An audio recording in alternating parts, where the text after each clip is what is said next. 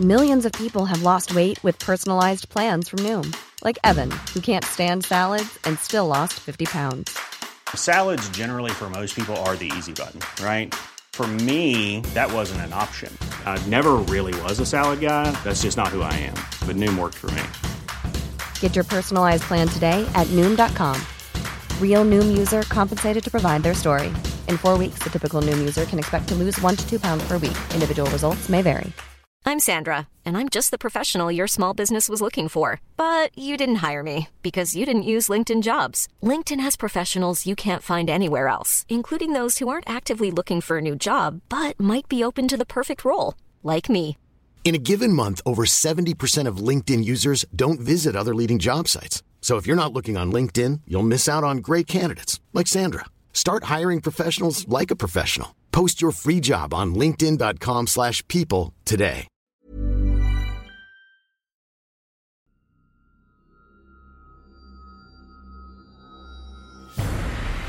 When I was a kid, my dad was a cop.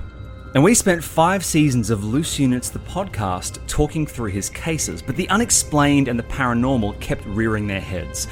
Because the story doesn't end when the killing is done. Welcome to Loose Units, The Shadow Files. Several days ago, I was in Sydney, spending time with Mum and Dad, and we were walking through Darlinghurst. And we walked past the Victor Chang Cardiac Research Institute, and outside there is a statue of Victor Chang. Now, for those of you in Australia, you will absolutely know who Victor Chang was. For those of you outside Australia, you might also actually know who Victor Chang was. He was, well, let's just say he was very important in the world of medicine. He founded the National Heart Transplant Program at St. Vincent's Hospital, which has performed thousands of successful transplants. He was voted Australian of the Century by the people of Australia, and he was awarded our country's highest honour, a Companion of the Order of Australia, in the year 2000. He was a humanitarian, he was a visionary, and he died in 1991 on the 4th of July. And Dad and I were walking along, and Dad said, we should probably do something about the murder of Victor Chang, and we both agreed to do just that. So, Dad, who was Victor Chang? For our listeners, I think it's good to get an overview of the person. So, look, I'm going to be fairly succinct in just painting a bit of a picture in terms of he was born on the 24th of November 1936, which sounds a long time ago, in Shanghai, China. Lived to the age of 54, which is, it's young. And I was reading about the cause of death, and they put it very sort of bluntly, and the cause of death is described as murder, ballistic trauma. So ballistic meaning that he was shot. He was an Australian citizen, went to Sydney University, was a pioneer of heart transplantation, and he was really active between 1960 and 91. Now, he was regarded highly at St. Vincent's, and he worked with a couple of seriously famous, mentors, and they took him under their wing, and he was so good that they sent him to work in London. And he also became a resident at the most famous hospital in America. Paul, do you know what that hospital is? After completing his medical education, Chang interned at St. Vincent's, which I just discussed, under the tutelage, now that's a word that isn't used enough, cardiac surgeon Mark Shanahan. Okay. Now, Mark sent him to London to train with the great British surgeon Aubrey York Mason. What a cool name. Now, Chang became a fellow of the Royal College of Surgeons in 1966. I was 6 years of age then. And then became a fellow of the Mayo Clinic. That's what I remember. The Mayo Clinic. You've never heard of that? No, I'm not. No. Mate, it's big time. Not to be confused with the Mayonnaise Clinic. Which is very different, obviously. Totally largely egg-based medicine. Yeah.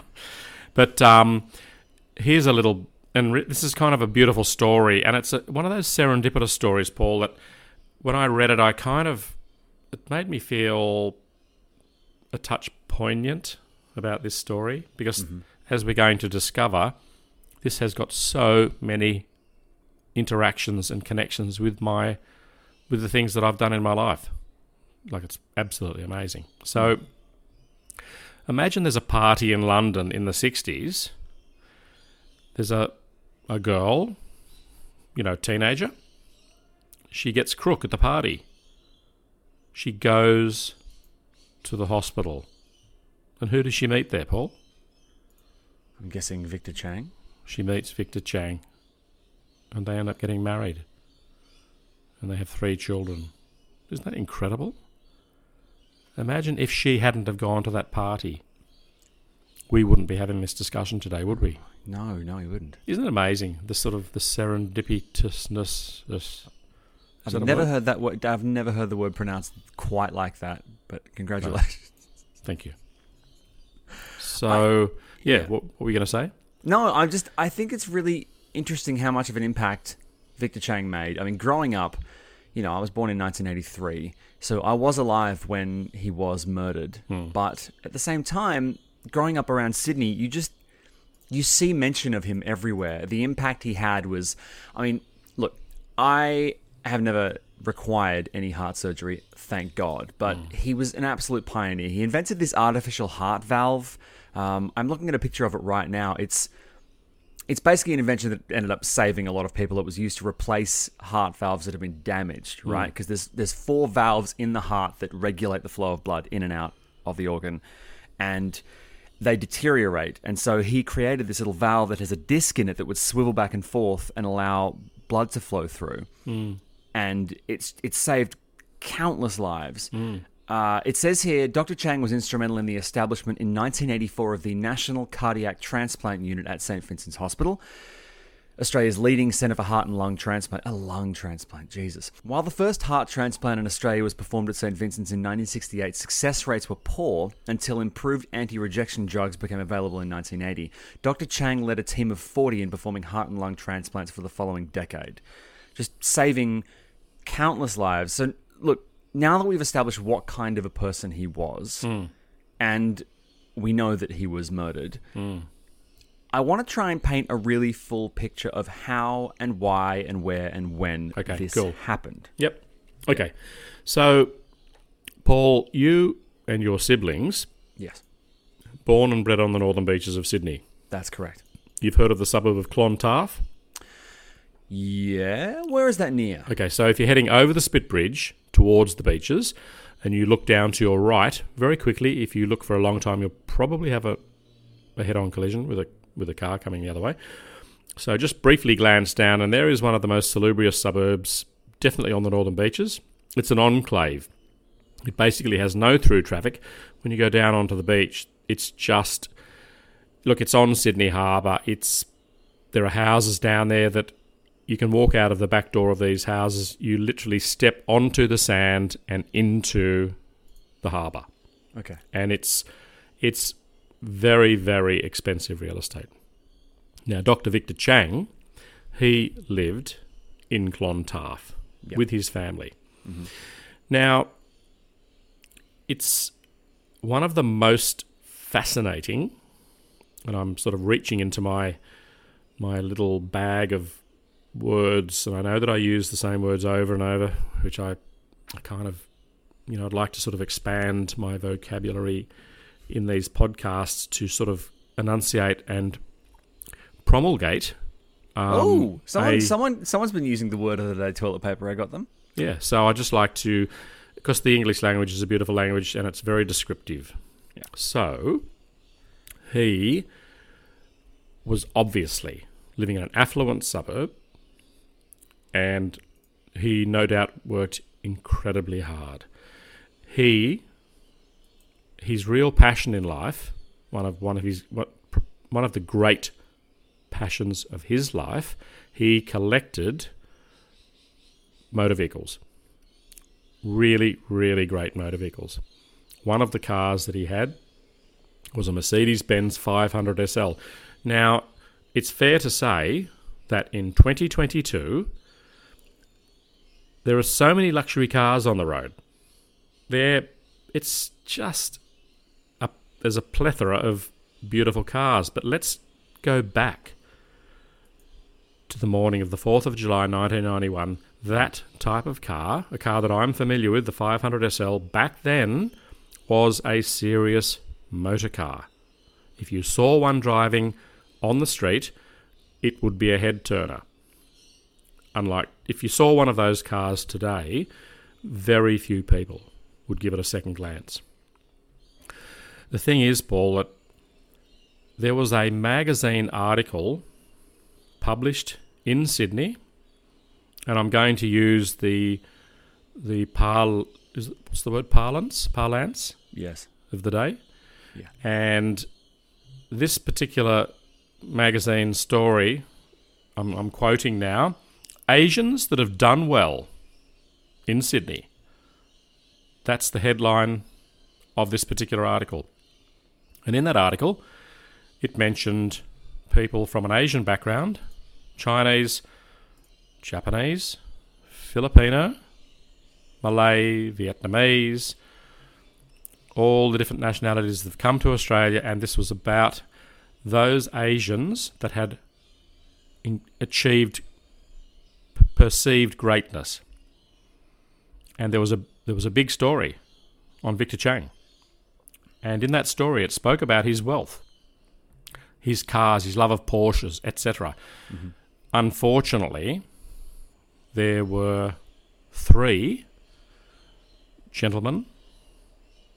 2 of them were Malaysian. And they decided, because they were in an incredible amount of debt due to gambling, so they came up with the idea, the 3 of them, that they would track this guy down. Now, to do that, back then, taking into consideration that Victor Chang drove such a relatively rare motor vehicle, it would have been very easy for them. And I'm even going to surmise, I hate to think this is the case, but it's possible that they even could have looked him up in the telephone book. Right, okay. Would there have been any reason for Dr. Victor Chang to have anonymity? Probably not.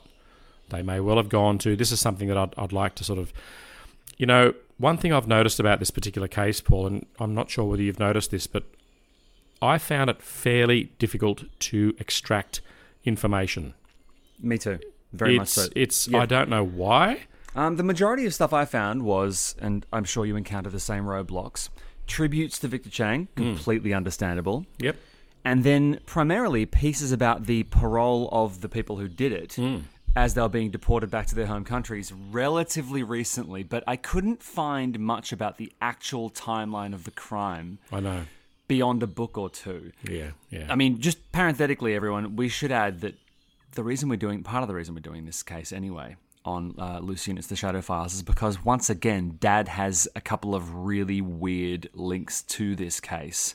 Quite personal links that we'll get to later. But, I mean, it's really tricky finding any kind of breakdown of the crime that isn't deeply evocative or, subjective. But you're right, they were desperate for money and they were planning to extort this guy. And it was Thursday, 4th of July, 1991. But, Paul, there'd been 2 previous attempts.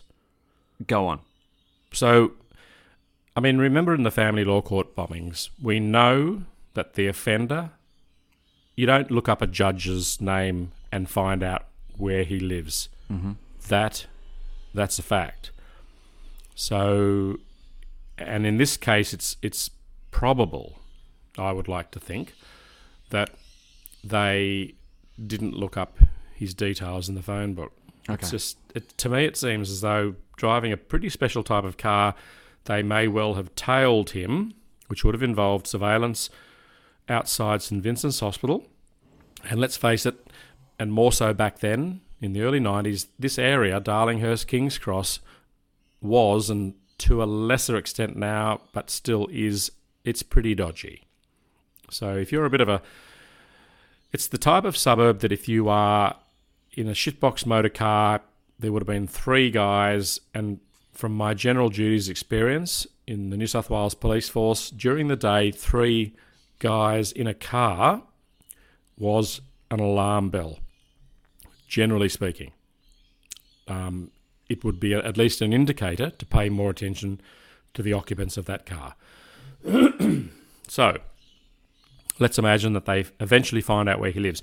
The plan They had, on 2 occasions, they were going to go into his house. They actually went to his house, the 3 of them, and they were going to break into the house like a home invasion. They were going to tie up Victor Chang. They were then going to threaten to hang all the members of his family, meaning his children and the wife. Yeah. Whilst they tried to extort a substantial sum, there have been, my research has indicated that they were talking around about $3 million, which is a fucking lot of money back then. That, to convert that into today's money, I reckon you'd be talking a minimum of 10 million. I don't know what they were thinking. Like, go to the bank and get this guy to withdraw? I mean, it's crazy. It's crazy stuff like that does link back to the desperation you were talking about, right? Definitely. Yeah, okay. So they hatched a plan. So there were 2 occasions. So they rocked up to the house on the first occasion, but there was another car in the driveway. Which means to me that they really did know that they'd cased this joint in Clontarf, the most beautiful suburb. Yeah. It would have been a palatial home, and they've seen another car in the driveway and they've thought, shit. And they pulled the pin. Second occasion, for some reason, decided not to go with it. And then the third guy, whose surname NG indicates to me that's a Vietnamese surname, he fortuitously, as fate would have it, decided not to be involved in the third attempt. Thank God. And he was granted immunity because he gave evidence against the other 2 criminals, Malaysian criminals. Hiring for your small business? If you're not looking for professionals on LinkedIn, you're looking in the wrong place. That's like looking for your car keys in a fish tank.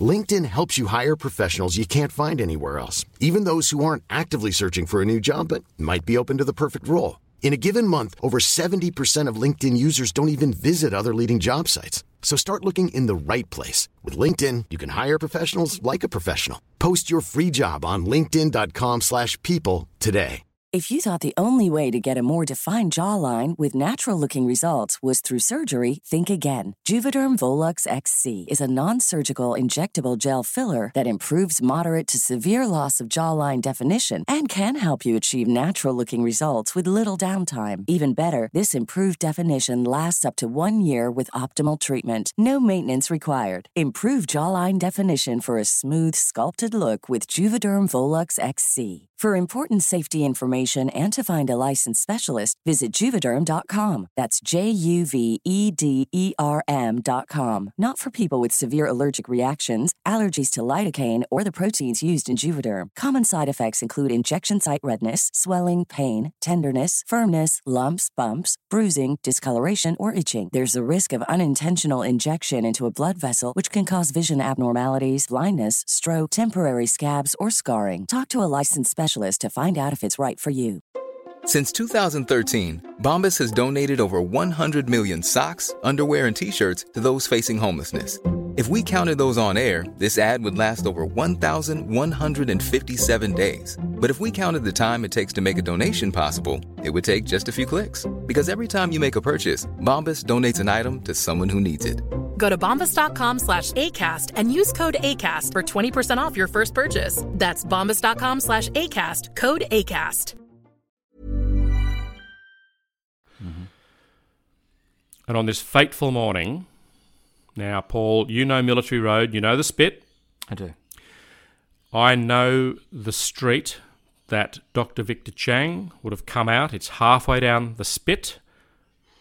On the left-hand side, as you're heading towards the city, there's a gradual stream of cars that come out there. They go into the transit lane, which means you have to have more than 3 people in your motor vehicle to use that lane.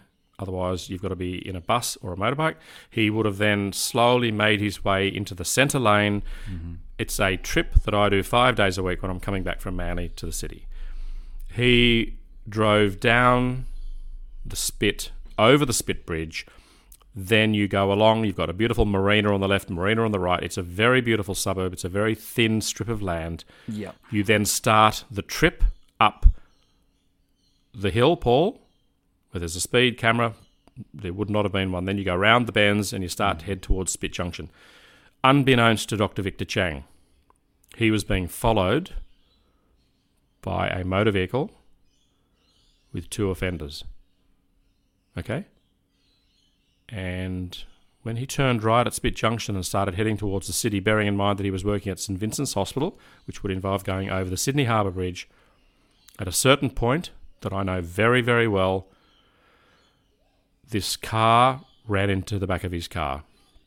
It was a shitbox car. They just basically slammed into the back of his car, that is a prestige motor vehicle and very valuable.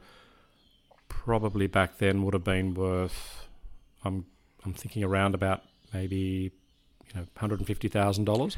Yeah, but when you're tracking a rich guy to extort him, the fact that he's driving a very, very, very expensive car probably just backs up your case, right? Like it provides a constant reminder of why you're doing what you're doing. Yep. Okay. These 2 guys were desperate. They were completely... And now the thing about this, and listeners, it's very important to remember, it's daytime, it's peak hour traffic, conceivably, and I'll just jump forward a little bit. There were actually, to this particular crime that's about to take place, there were 14 witnesses. Jesus. So they completely lost the plot. To do something like this... Anyway, what happens is, when they tailgate him and then sort of rear-end him, Dr. Victor Chang, you can't stop in this 3-lane sort of just insane traffic because you'll create utter havoc. And Victor Chang, kind of in a sort of a really good and sensible and caring and considerate sort of act, he then veered over to the curbside lane, which is the transit lane, which has got buses just roaring down towards the city. Mm-hmm. And then he pulled into a side street. He drove along the side street. It's a very short street. I've been there, and next time you're up in Sydney, we'll go and check it out, Paul. We can go because there's a memorial there. Yeah.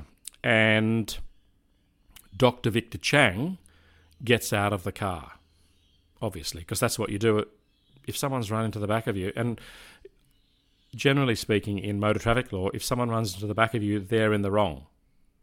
So you have to exchange particulars, which you're obliged to under the New South Wales Motor Traffic Act. And all this would have been... And at this point, I imagine, bearing in mind that I'm sort of fairly loath to cast my feelings and my sort of emotions onto Dr. Victor Chang, but having been to, when I was working general duties in that very, very same suburb, so I would have been to so many motor vehicle accidents, the thing is that everything would have appeared at this stage to be very normal. Exchange particulars, that's the first thing you do. So the gentleman approached Victor Chang, and very quickly Victor Chang realised that they were in fact trying to extort money from him. And one of the men, there became sort of a heated argument. I've gone through some of the police reports, and the detective in charge, Detective Sergeant Dennis O'Toole, who was the head detective with the Granny murders, and he was basically the top gun at North Sydney Police Station. He later said that I managed to track down some of the comments that Dennis O'Toole made, which are very interesting, and it is alleged that Dr. Chang took his wallet out and said to them, the 2 offenders, and at this stage there was no sign of a gun. It was just sort of a crazy situation, and Dr. Chang actually said to these guys, look, I'll write you a check. How much do you need? And he, under those circumstances, realising that he's dealing with something really bizarre, but being a very logical, sort of man, very But the situation started to get a little bit out of control when he would have perhaps offered them a few $1,000s, which is still not to be sneezed at, and then all of a sudden the realization that they were actually after millions of dollars, and it's madness. And then all of a sudden one of the offenders takes out a revolver, and at that point you just can't imagine what Dr. Victor Chang must have thought, and he shot Victor Chang. And Paul, I've got the details as to the injuries, which I think I'll read to you if that's okay. Okay. So the first shot entered the right cheek. So just sit there, Paul, and just touch your right cheek. And the bullet exited below the right ear. Yeah. I've got a quote here from Detective Sergeant Dennis O'Toole, and it was delivered at a press conference a few days after the shooting, and it's in regards to this first shot. Yeah? Yep. He said the first shot didn't even break a tooth. Dr. Chang would have woken up, and apart from probably a mark on his cheek, that would have been it. Lou didn't have to fire that second shot. That was the callousness of it all, the senselessness. So the first shot would not have killed him. Correct. It was just what's called a graze. Okay. But then the second shot, fired from point-blank range, entered his right temple. So imagine point-blank meaning pretty well up against the skull. Yeah. There's only one way for the bullet. The bullet can't go anywhere else. It comes out of the barrel and it enters his right temple and it goes into his brain and kills him. And at that point, there was a witness. The witness had watched the entire event unfold, and then the offender who just shot Victor Chang fatally then pointed the gun at this witness who's just walking along the street. This is Goff, right? Yeah. David Goff. Yeah. And, I mean, imagine that. Can you imagine witnessing a shooting and then the shooter points the gun at you? You're fucked. Yeah. Bearing in mind that there are thousands of cars passing. It's a street in Mossman that is, or Cremorne, that's, it's a very short street. It's not a cul-de-sac. And weirdly, as a side, a few years later they changed the name of the street, which is very, very rare. I don't know why they did that. I'll maybe make some inquiries. So the two offenders then decamped from the scene.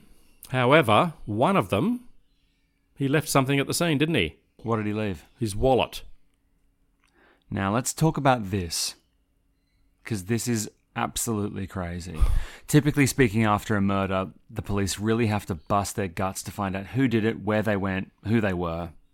But it really does speak to that desperation you were talking about, you know? Yep.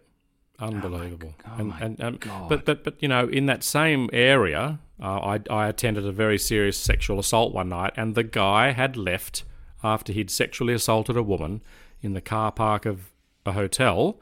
He left his penknife with his name on it engraved into the penknife, and he left it at the scene. Oh my God. I mean, it happens. People leave credit cards. It's like a fucking monogrammed handkerchief. It's crazy.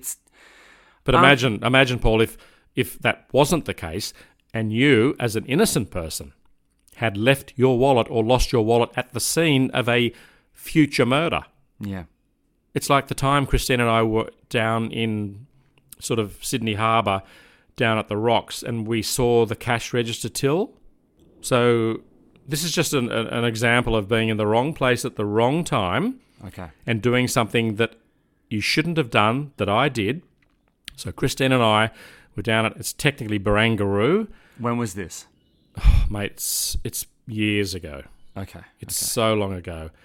And we're going over this huge concrete sort of a walkway that takes you over traffic going underneath.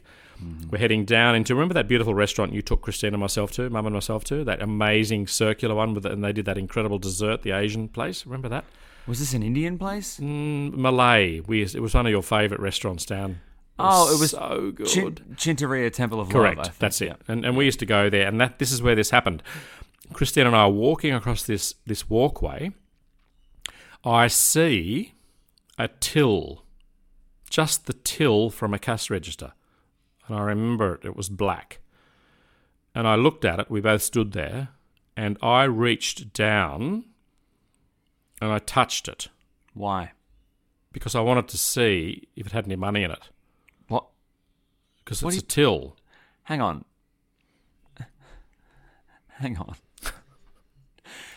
Okay, how easily accessible was this till? It was just sitting on the footpath. On the bridge, footpath? on a bridge, yeah. Right, so you're not reaching over the counter into a store. There is a completely free-floating, open cash register Correct. sitting on a bridge. But and it was upside down. So one of the thoughts is, shit, this... I mean, I'd already figured out, Paul, fairly clearly that it was possible, fairly strongly likely that it had been involved in a crime. I thought maybe there'd been like a smash and grab and someone's bolted, got to a place that's very, very sort of, just sort of away from a particular, the crime. So this is going through my mind at the time, and Christine concurred, but the cash register tray was upside down, sort of at a bit of a funny angle. So I then reached down and I turned it over, looked at it, and we both left it there. There was no money in the register, in the tray. We then went out for the night, and then a few months later, Paul, I get a phone call on an unlisted number. And they said, yes, this is, Detective such and such. It was so surreal. Oh, God. They said, have you ever been to such and such a bar? And I said, where's that? And they said, it's down at Barangaroo in that precinct. And I said, no, I've never in my life been to that place. And they'd sussed me out. They knew I was an ex-police officer, which was fortuitous because they kind of, sort of let me in on a few of the details. And they said to me, your fingerprints were found on this, this cash register tray that was involved in a crime where at a bar in that area, someone had jumped the counter and reefed the tray out of the till and bolted. And they didn't say anything more at that stage, and I thought, okay, I worked at the Central Fingerprint Bureau. My fingerprints have been found on something, and it was a fairly decent amount of money. So it was what's called an indictable offence, which carries a sentence of jail. Yep. And fingerprints don't lie, Paul. And I said to these guys, I said, I'm basically fucked, aren't I? I said, how on earth can I... And then I remembered, I said, look, my wife and I, we were walking, we saw the cash register, we touched it, and they kind of let me really sweat it out badly, and I was really feeling, because I understand the evidence. And I thought, I'm fucked. The fact that you're an ex-police officer doesn't mean jack shit. Plenty of police commit crimes. I mean, that's a given. Before, during, and after their careers. And then they really, really kind of... Then they were kind of nice, and they just said, look, we know it wasn't you. And I said, how do you know? And they said... And they saved this till the last second. It was really, really stressful, Paul. I really felt pretty crook, because it's pretty difficult to explain one's fingerprints. Yeah. And they said, we've got CCTV footage of the guy, and it wasn't you. So then why'd they let you sweat? Because they were having fun with me. That's fucked. Maybe they were fans of the show. Oh, wait, this would have been way before the show. Oh, yeah, way. It's probably 10 years ago. But that's an example of touching something that you probably shouldn't have. And in hindsight, it was pretty silly of me to actually touch that thing, because I kind of knew what the story was. But the upshot here is that basically they saw the ad in the magazine. They've been described as bumbling. I mean, lethal, obviously, but bumbling and panicked. Yep. So this is from an article in Perth Now. When Dr. Chang refused to go quietly, the bumbling criminals panicked and Liu shot the doctor twice in the head. They were caught after Liu carelessly dropped his wallet next to the body. So not, down the road, literally at the crime scene. At which point you pretty much just get the wallet, go, and then go straight to wherever the criminal is. The people who murdered Dr. Victor Chang have been caught. And next week we're going to look at the details of the crime, but also the conviction. And then we're going to look at the way in which Dad is connected to this case. It's yet another very strange story, because we were walking past the statue out the front of the Institute several days ago. I was in Sydney interviewing the cast of Stranger Things, and we're walking along, I think going to get ice cream or something, and we sat there and had this very silent moment, and then Dad just sort of blurted out a bunch of stuff, which we'll reveal next week on part 2 of our look at the murder of Dr. Victor Chang. And it's really odd, Dad, how you are connected in so many strange ways. It's like a spider's web, how you are connected to some of the most iconic crimes in Australia, but here we are, Amazing. Yeah, well, we hope you enjoyed this episode. It's really amazing to look at the accomplishments of Victor Chang and realize how much good he did and how much of an impact he had and how strange and tragic and pointless his murder was. But next week we're going to go even deeper. So thank you so much for listening to this episode of Loose Units, The Shadow Files. As usual, if you want to get in touch, you can head across to facebook.com/Loose Units. We'll be back on Friday with a really, truly odd episode of Loose Ends, our weekly spin-off podcast. But in the meantime, stay safe, everyone, and we will see you soon. Goodbye. Bye-bye.